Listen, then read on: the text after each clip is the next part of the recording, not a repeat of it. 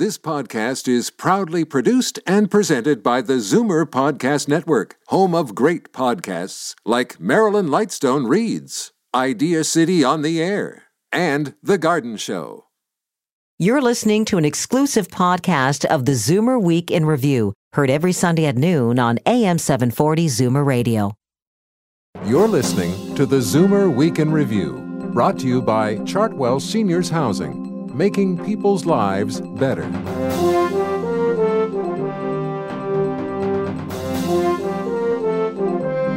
Good afternoon and welcome to the Zoomer Week in Review, all things Zoomer worldwide. I'm Libby Znaimer. We're just about a month away from the Ontario provincial election, and today we'll debut our brand new in-depth Zoomer election panel. Over the next few weeks, I'll be joined by our very own Dale Goldhawk, CARP's VP of Advocacy, Susan Eng, and John Wright, Senior VP of Ipsos Global. We'll sort through the issues that affect Zoomers and recap the week on the campaign trail. The night that he died, my sister happened to be awake in her bedroom in Montreal, and she had the experience of sensing a presence in her bedroom. Plus, award-winning journalist Patricia Pearson recently went on a sort of spiritual journey. After extraordinary events surrounding the death of her father and her sister, she decided to try to figure out one of life's greatest mysteries: what happens to us when we die. What she found is in her new book, Opening Heaven's Door, What the Dying May Be Trying to Tell Us About Where They're Going, and she'll join us later on. But first, here are your Zoomer headlines from around the world. It's the flip side of Zoomers living longer lives. The Federal Auditor General says public pension plans could cost taxpayers billions of dollars as retiring public servants live longer. Michael Ferguson says the pension plans pose a significant threat to the government's bottom line because little attention is being paid to looming risks. He recommends that public pensions be evaluated periodically and undergo any necessary changes to ensure their sustainability. He projects that the government's share of pension benefit costs for the three main government plans could climb from just over $3 billion in 2017 to $13.5 billion by 2050. The U.S. Food and Drug Administration is questioning the value of taking a daily aspirin to ward off a heart attack or stroke in people who've never had cardiovascular problems. An FDA consumer update says people should use daily aspirin therapy only after talking to a healthcare professional who can assess the benefits and risks. German drug maker Bayer AG had requested a change to the labeling on aspirin to advocate taking it for primary prevention of heart attacks. The FDA turned down the labeling change last week. I fell in love with the place. I fell in love with the people. And the country itself, of course, it's so gorgeous. It's such an extraordinary melange of types and things, but always with the sea in the background. It's a part of the world that combines the best of wilderness and the least obnoxious of civilization. This week we lost Farley Mowat, one of Canada's best-known authors, literary characters, and staunch environmentalists. Mowat died at his home in Port Hope at the age of 92. He was the renowned author of dozens of works, including Lost in the Barrens and Never Cry Wolf, and he introduced Canada to readers around the world. In his works, Mowat shared everything from his time abroad during the Second World War to his travels in the North and his concern for the deteriorating environment. Mowat won the Governor-General's Award for Lost in the Barrens in 1956, and in 1970 he was awarded the Stephen Leacock Memorial Medal for Humor for The Boat That Wouldn't Float. He became an officer of the Order of Canada in 1981. I'm Libby Znaimer, and those are your Zoomer headlines from around the world. Now we bring you the first edition of our Zoomer election panel, which will run every Sunday until just after Ontario goes to the polls on June 12th. We'll be focusing on the issues that are important to Zoomers, and Zoomers are the demographic that votes. We're here with John Wright, Senior VP of Ipsos Global, Susan Eng, CARP's VP of Advocacy, and Dale Goldhawk, host of Goldhawk fights back. First of all, I'd like your sense of how the first week went. Let's start with you, John. One thing has happened, and that is that Mr. Hudak, in fact, outside of Toronto, has made a great march forward. What's fueling the vote for the Conservative Party is one thing, and that is people want to get out and vote this government out. So what you have is a very efficient vote for the Conservatives outside of in the 905 and outside in the other regions of the province. The NDP strong in the north and competitive in the southwest. The only place that the Liberals have any hope at the moment is in Toronto. Susan, what do you think? First week. First week, I think there have been a couple of stumbles, and certainly on the issues that we're watching. There hasn't been a lot of noise on the issue of pensions, not yet. I think that the issue of trustworthiness has become a big one this week. This Million Job Plan does touch on the nerve of one of those issues that matters to everybody, including older Canadians, including Zoomers, because they care about what's happening to their kids. And so at this point, it's up for grabs as far as I'm concerned. Okay, Dale, what do you think? Well, what I'm hearing from the people that I talk to every day is that overall feeling of, oh, good grief, we're going to have to pick someone from this bunch. I don't hear great accolades for anybody. I hear as many complaints and criticisms of the Premier as I do of Tim Hudak.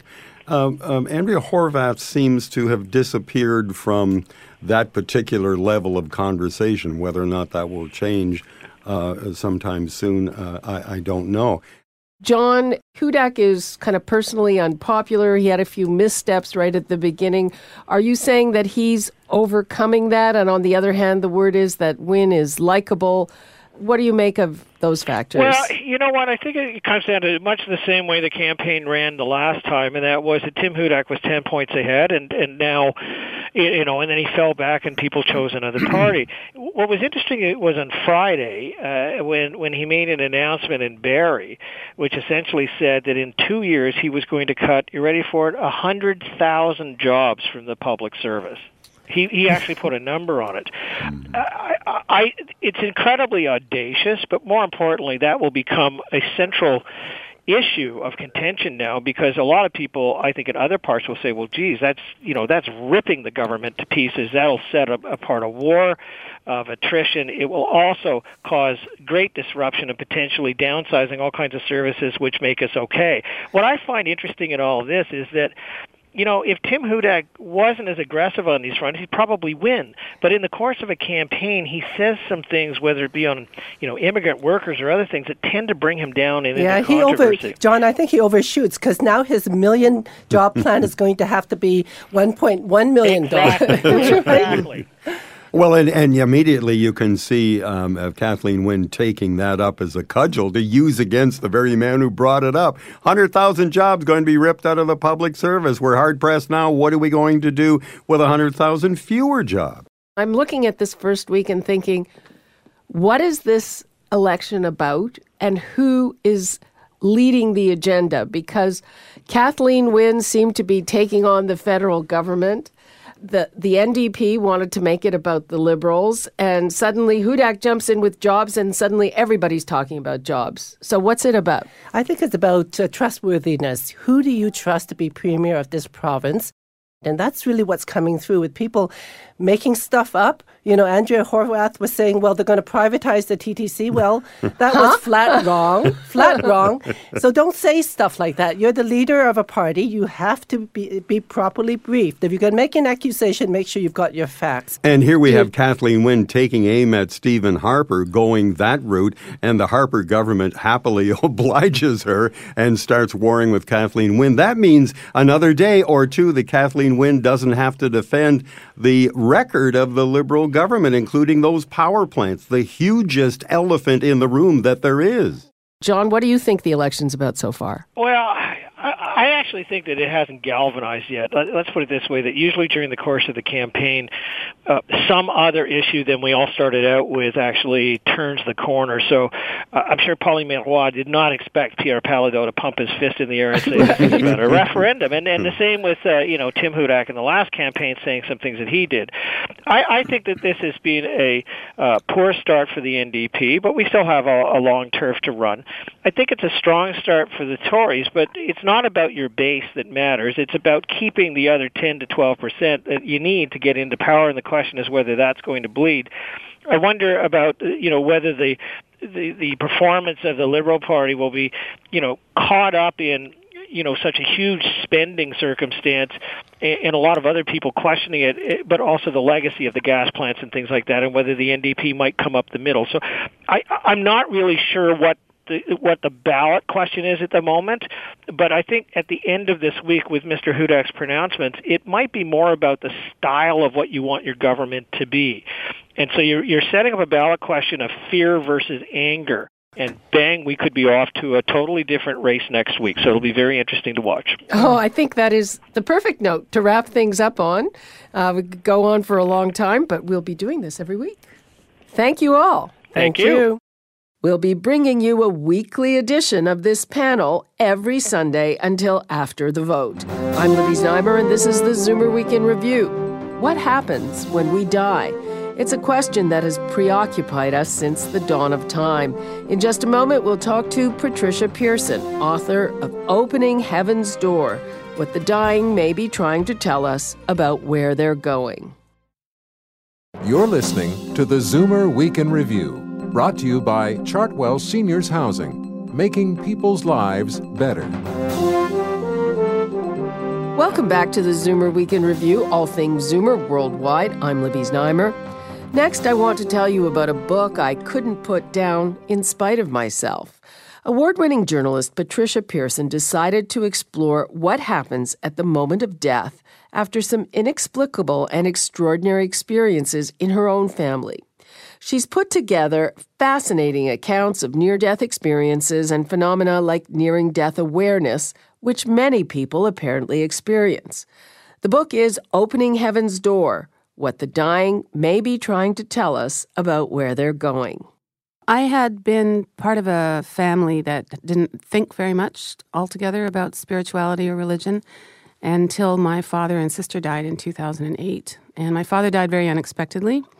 And the night that he died, my sister happened to be awake in her bedroom in Montreal, and she had the experience of sensing a presence in her bedroom and then feeling hands gently cupping the back of her head. And then she was suffused with an incredible sense of joy and contentment for a couple of hours, actually.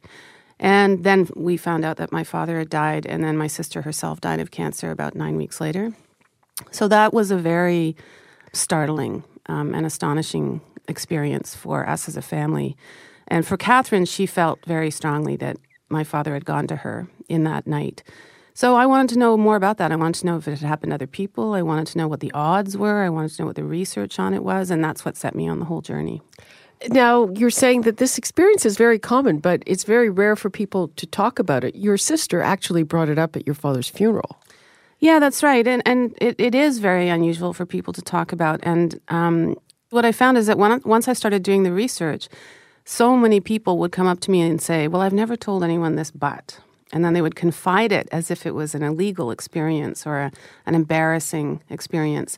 And so that gives you this sense of this kind of subterranean culture all around us of people who are having all kinds of sort of really profound and meaningful experiences around death and dying that for some reason we've decided we're not allowed to talk about. What are the common things that you found?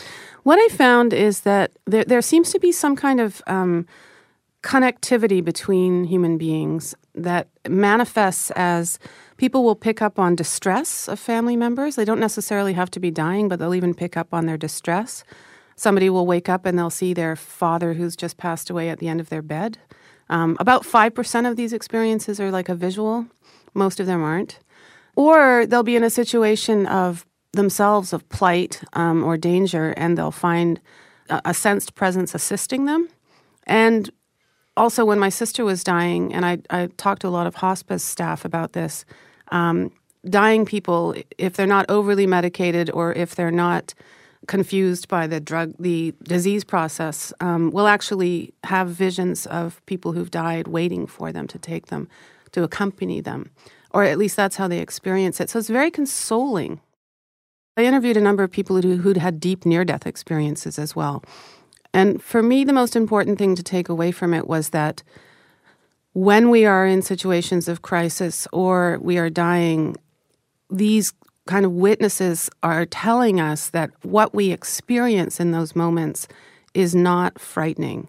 But in fact, we can feel blissful, we can feel contented, and we can feel that we aren't alone. You also talk about a phenomenon where people sometimes know exactly when they're going to die.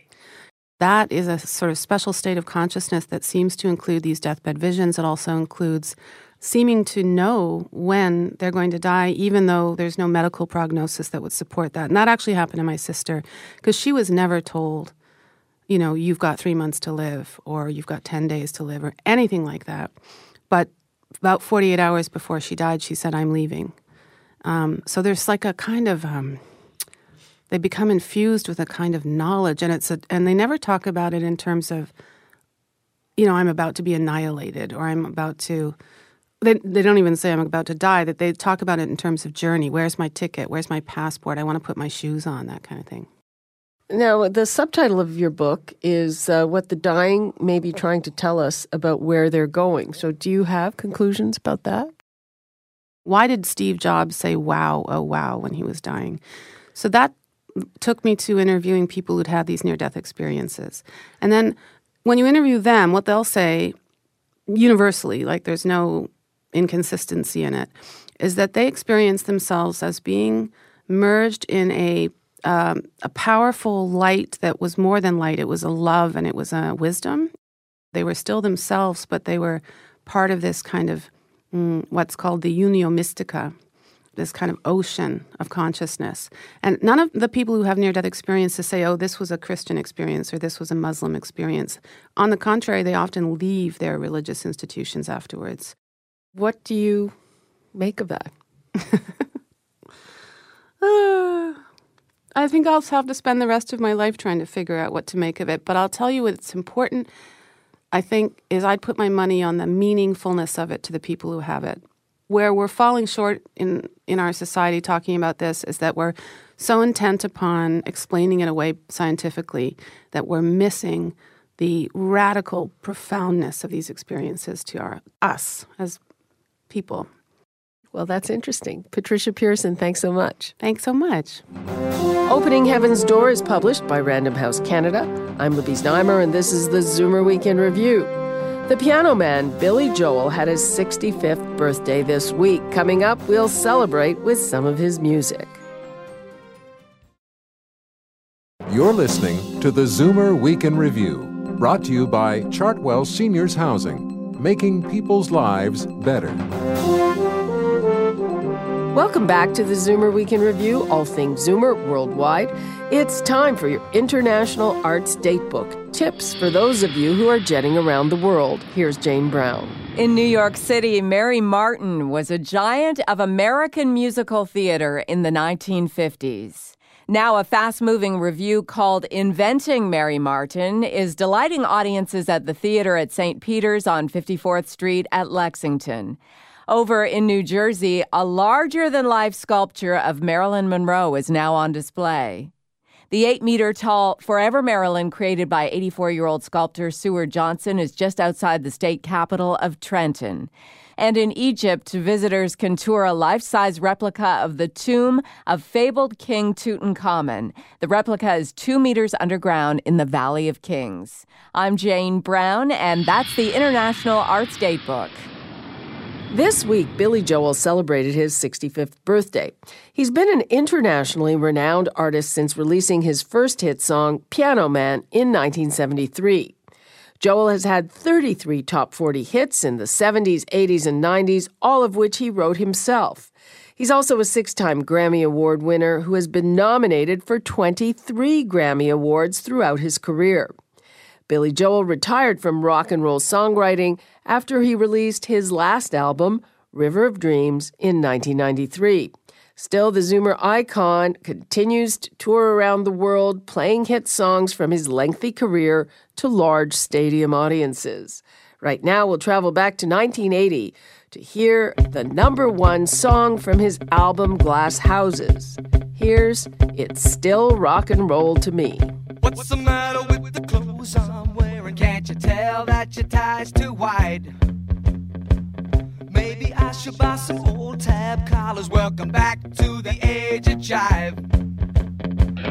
Where have you been hiding out lately, honey? You can't dress trashy till you spend a lot of money. Everybody's talking about the new sound, funny, but it's still rock and roll to me. What's the matter with the car I'm driving? Can't you tell that it's out of style? Should I get a set of white wall tires? Are you gonna cruise the Miracle Mile? Nowadays you can't be too sentimental. Your best bet's a true baby blue Continental. Hot funk, cool punk, even if it's old junk, it's still rock and roll to me. Oh, it doesn't matter what they say in the papers, 'cause it's always been the same old scene. There's a new rain in town, but you can't get the sound from a story in a magazine aimed at your average teen. How about a pair of pink sidewinders and a bright orange pair of pants? Well, you could really be a Beau Brummel, baby, if you just give it half a chance. Don't waste your money on a new set of speakers. You get more mileage from a cheap pair of sneakers. Next phase, new wave, dance crazy. Anyways, it's still rock and roll to me.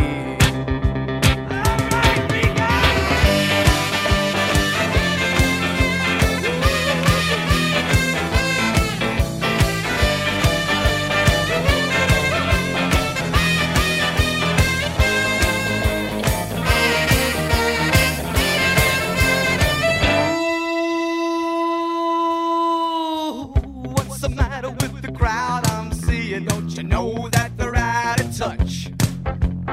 Well, should I try to be a straight A student? If you are, then you think too much. Don't you know about the new fashion, honey? All you need are looks and a whole lot of money. It's the next phase, new wave, dance craze. Anyways, it's still rock and roll to me. Everybody's talking about the new sound, funny, but it's still rock and roll to me. That was Billy Joel with It's Still Rock and Roll to Me. Joel celebrated his 65th birthday this week. And that brings us to the end of another edition of the Zoomer Week in Review. I'm Libby Znaimer. Thanks for joining me today. Be sure to come back next week when we talk to the Oscar-winning producer of The Lady in Number 6. You've been listening to the Zoomer Week in Review, produced by MZ Media Limited. Executive producer Moses Znaimer. Produced by Paul Thomas. Program director John Van Driel. This has been an exclusive podcast of the Zoomer Week in Review, heard every Sunday at noon on AM 740 Zoomer Radio. This podcast is proudly produced and presented by the Zoomer Podcast Network, home of great podcasts like Marilyn Lightstone Reads, Idea City on the Air, and The Garden Show.